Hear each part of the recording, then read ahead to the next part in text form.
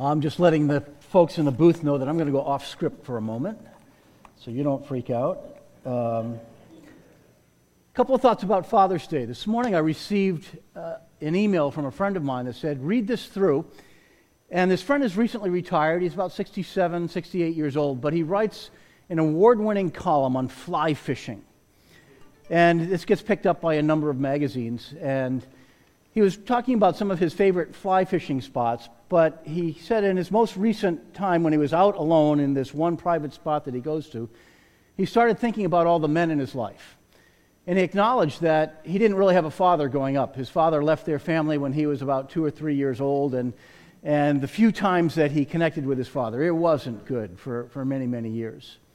But then he started thinking about the number of men who worked in his life nonetheless.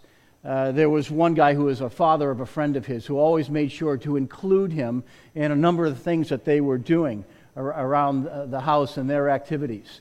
And then he talked about an uncle who stepped in, and his uncle always had a word of advice for him, and sometimes a horse collar around the neck at just the right moment. And then he mentioned Mr. Atwater. It's my dad.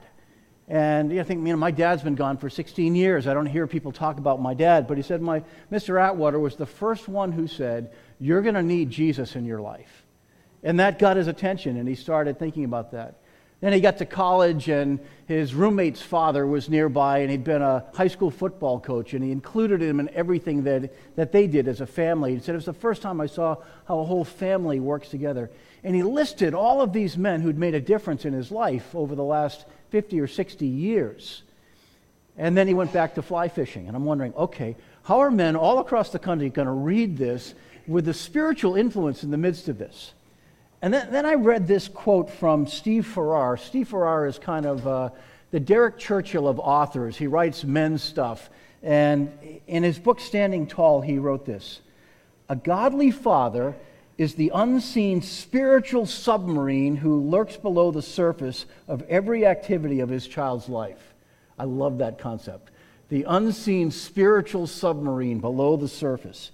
He went on to say, a man who has put on the full armor of God and with that armor goes to warfare on his knees for his children is a force to be reckoned with, because we cannot be with our children 24 hours a day, but through our prayers we have the ability to affect situations even when we are not physically present. You may be undetected, but that does not mean that you are ineffective. Isn't that an awesome line? You may be undetected, but it does not mean that you are ineffective. When you pray for your kids, you are a spiritual submarine below the surface, but still dangerous. I love it. Let me pray for all the dads in the room here this morning. Father God, thank you for Father's Day. We are looking forward to fun with the cars and all the folks who will come up here on our campus today. But I pray for the spiritual impact that we are able to make.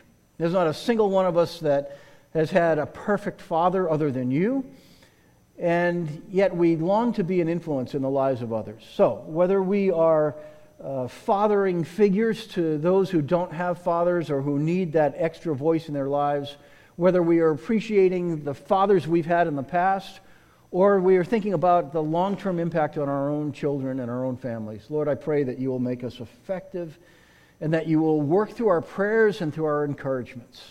And I ask that you will bless all the dads who are here today.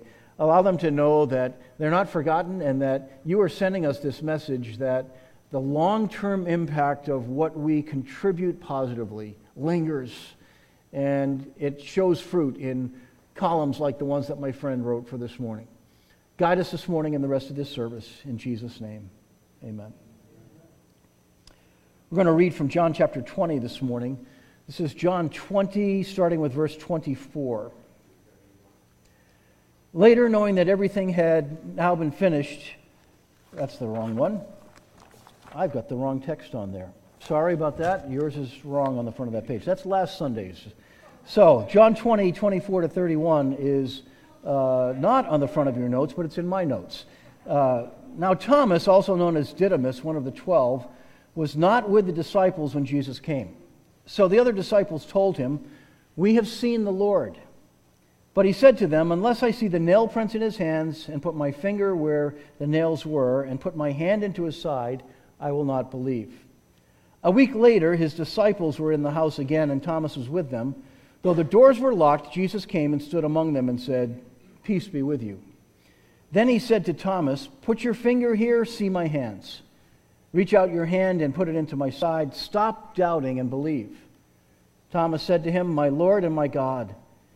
Then Jesus told him, "Because you have seen me, you have believed. Blessed are those who have not seen and yet have believed." Jesus performed many other signs in the presence of his disciples, which are not recorded in this book, but these are written that you may believe that Jesus is the Messiah, the Son of God, and that by believing you may have life in his name.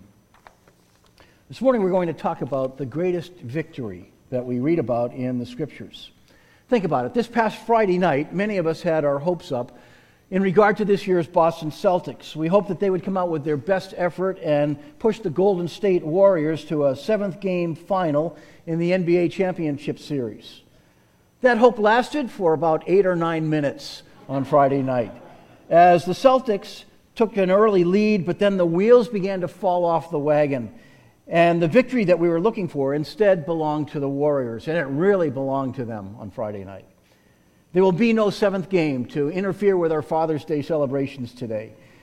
The Celtics came farther, though, than we ever thought that they would earlier in this year, but this great step forward that they made this season ended in defeat. The Warriors, I think, knew something that the young Celtics are only beginning to learn now. The Warriors won their 4th championship in the past 8 years on Friday night, but that's only part of the story.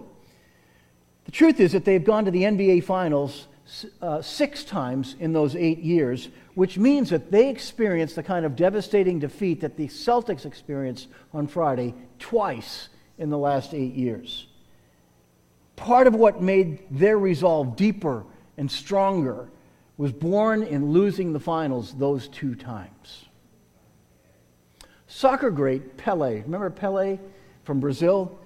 He said, "The more difficult the victory, the greater the happiness in winning."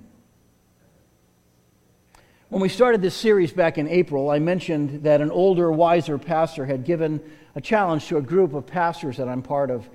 He said, if you had only 10 weeks left in your current ministry setting, what 10 messages do you think that your congregation needs to hear? What are the things that are bursting from your heart that you would want to deliver? And so I started doodling on a pad of paper back in February or March when he gave that challenge. And this thought of only God kept coming back into my thinking as I was cycling through different snapshots from the Gospels and other parts of the Bible. What are the things that only the presence of God or the interference of God can explain? And so this series began to roll out piece by piece, linked by that theme of only God. This morning, I'd like to wrap up this series by focusing on the greatest victory of all time. And so that's our topic for this morning. So let me give you my welcome to North River for today. I want to say Happy Father's Day to all the dads who are with us today. This car show idea came about a number of years ago, 5, 6, 7 years ago, when we were trying to find something that dads and grandfathers inside the church and outside the church would be able to enjoy.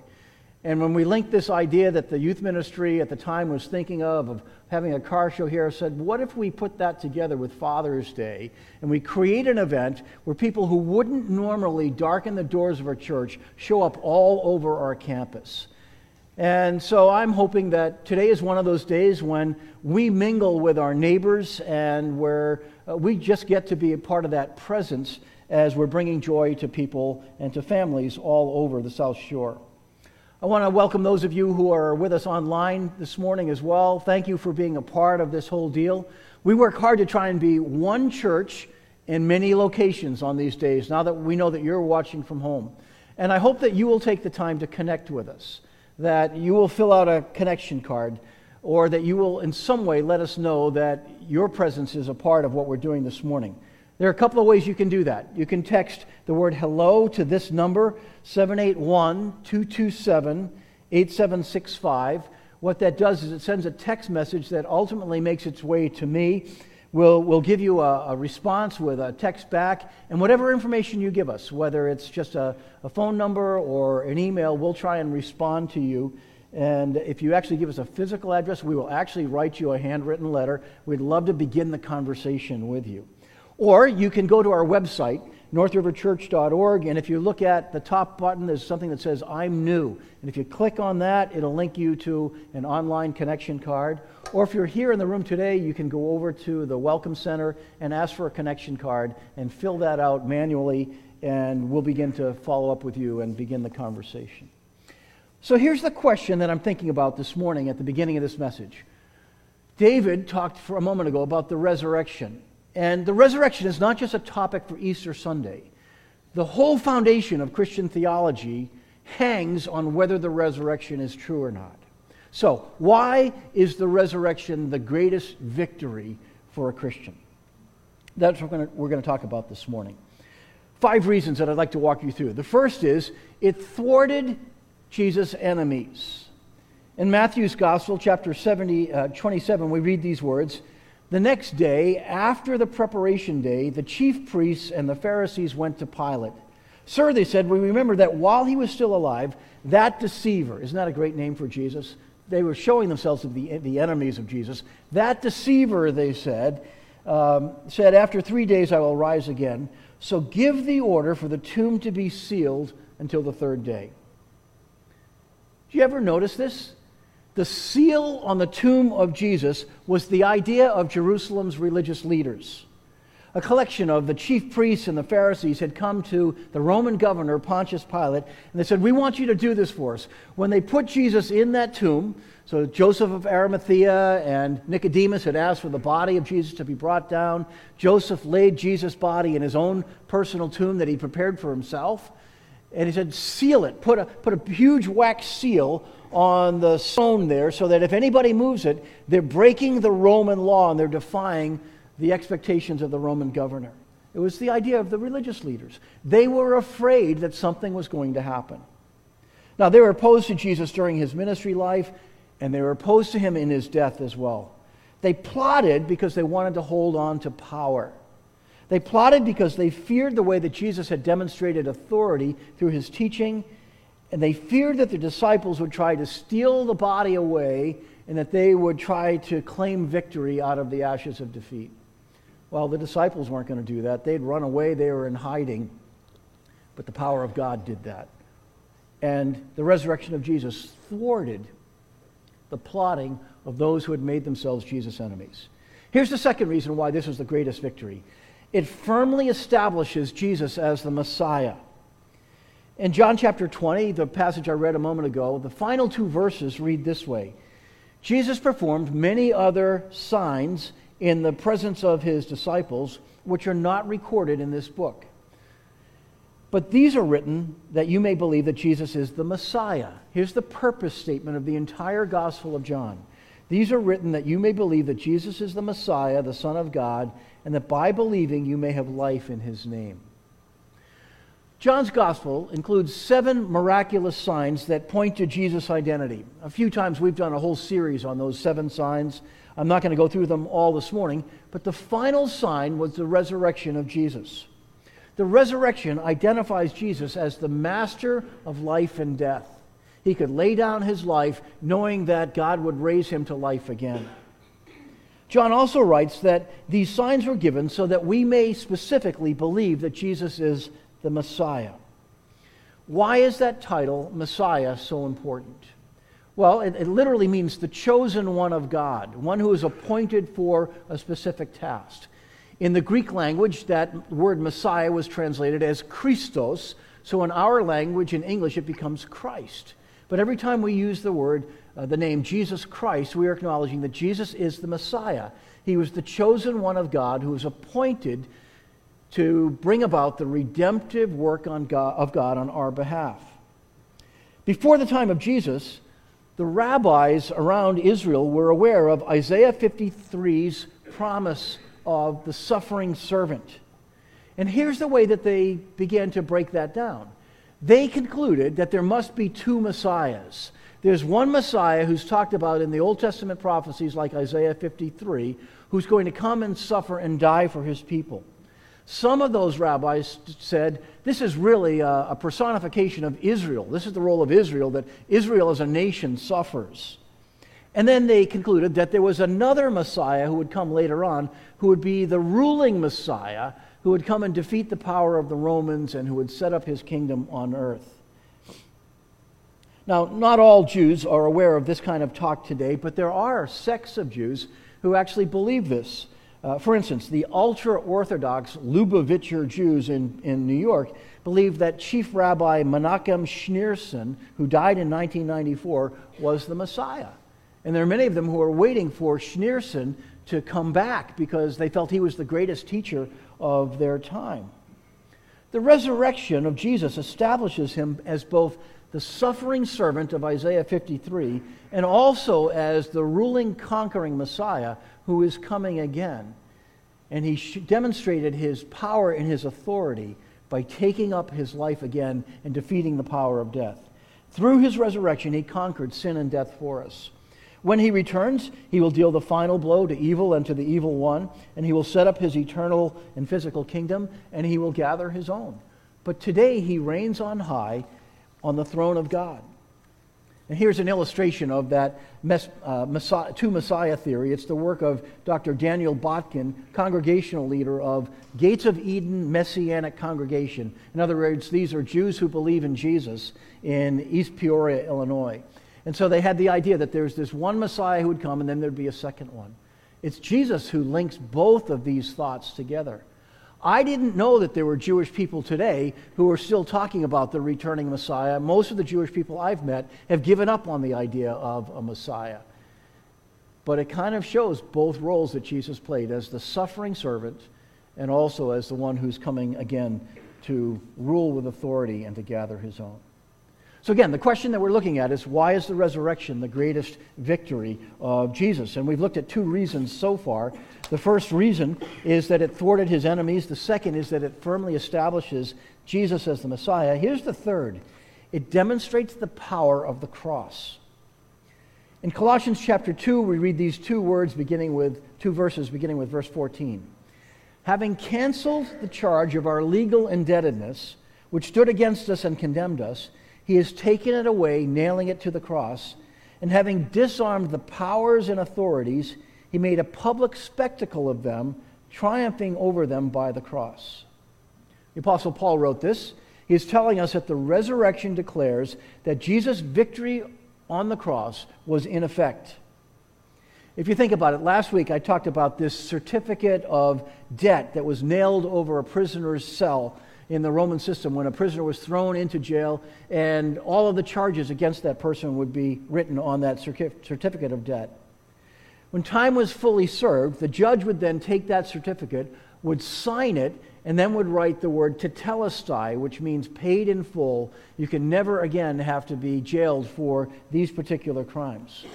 The Apostle Paul links now that same concept here in Colossians chapter 2. And he tells us that Jesus has done this for us through his work on the cross. He says that he has taken our debt, and this he canceled the charge of our legal indebtedness. That's talking about that certificate of debt from the Roman system, and that our debt has been paid, our debt to sin, and that charge can never be brought against those who believe in Jesus because he has paid that debt in full. He nailed the certificate to the cross. That's the language Paul is using. So the resurrection allows us to see that Jesus disarmed all of the authorities, spiritual and political, who are against him, that he triumphed over them by the cross, and he has made a public spectacle of their attempts to thwart the plan of God. And then he mentions that he has done this by the blood of the cross. There's a song that we sometimes sing around here, "Oh, the power of the blood. Oh, the power of the cross." I've been asked every once in a while, for people who aren't familiar with church, do Christians have this obsession with blood? Why do we sing about blood? And they're kind of weird. But the reason that we do that is not that we're gory and bloody people, but we're singing about the power of the blood of Christ that was shed on the cross to pay for our sin. And our freedom and victory was won through the death of Jesus on the cross. So next time we sing that song and it calls out, "Oh, the power of the blood," go back to the sacrifice of Jesus and recognize that He was paying for our sins with his own body and with his own blood. And that we're singing about his victory when we do that. Here's the fourth reason why this is the greatest victory. It transforms skeptics and doubters.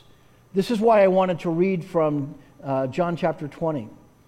Verses 26 to 28 say, a week later his disciples were in the house again and Thomas was with them. Thomas had earlier said that there was no way that he was going to believe that Jesus had been risen from the dead unless he could see with his own eyes, touch with his own hands the wounds of Jesus. Though the doors were locked, Jesus came and stood among them and said, peace be with you. Notice what he does, very next verse. Then he said to Thomas, so he's barely in the room, he says to the whole group, peace be with you. He looks at Thomas. Jesus wasn't in the room when Thomas had said what he did about not believing, but Jesus knew. He said to Thomas, put your finger here. See my hands. Reach out your hand and put it also into my side. That's where the spear had gone in and nicked his heart. And then he says, stop doubting and believe. Jesus wasn't casting shame on him for doubting, but he was saying, here's the evidence. There's no reason for you to keep doubting. Thomas responds and he says, my Lord and my God. I love the story of Thomas after the resurrection. He missed the first appearance of Jesus to his disciples. He wasn't going to just buy the account of Mary Magdalene, as passionate she was. That wasn't enough for him to have one witness. And then Jesus appears to him a week later. He shows him his wounds. He shows him the holes in his hands and his feet. And he invites Thomas, if he needs to even touch the wounds, to put his hand in his side. And then he gives him this challenge. Stop doubting and believe. Thomas believed because he had seen the evidence of the resurrected Jesus. The evidence moved him from skeptic to believer. There is a place for reformed skeptics and doubters in Jesus' kingdom. And very often they are very, very powerful in the way that they use their stories. Jesus even declares that there is a blessing for those who are not able to see physically what Thomas saw, and yet who believe based on the testimony of those who did see Jesus and did walk with Jesus after his death and resurrection. If you are doubting, I want to raise a question for you. Have you fully considered and analyzed the evidence? Faith isn't a leap into the dark. Faith is a reasonable step forward based on the evidence we can examine. And there's a whole lot of testimonial evidence that we have in the New Testament from even people like Thomas, who were skeptics at first and didn't believe right away, but who saw Jesus and whose lives were transformed from that moment on. The resurrection is the most critical thing that transforms people.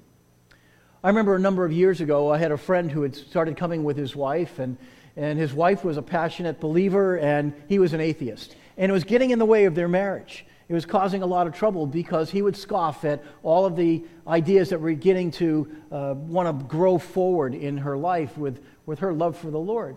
But he finally agreed to start coming here to North River. And we built a friendship, and I gave him a couple of books to read, and we would talk every once in a while.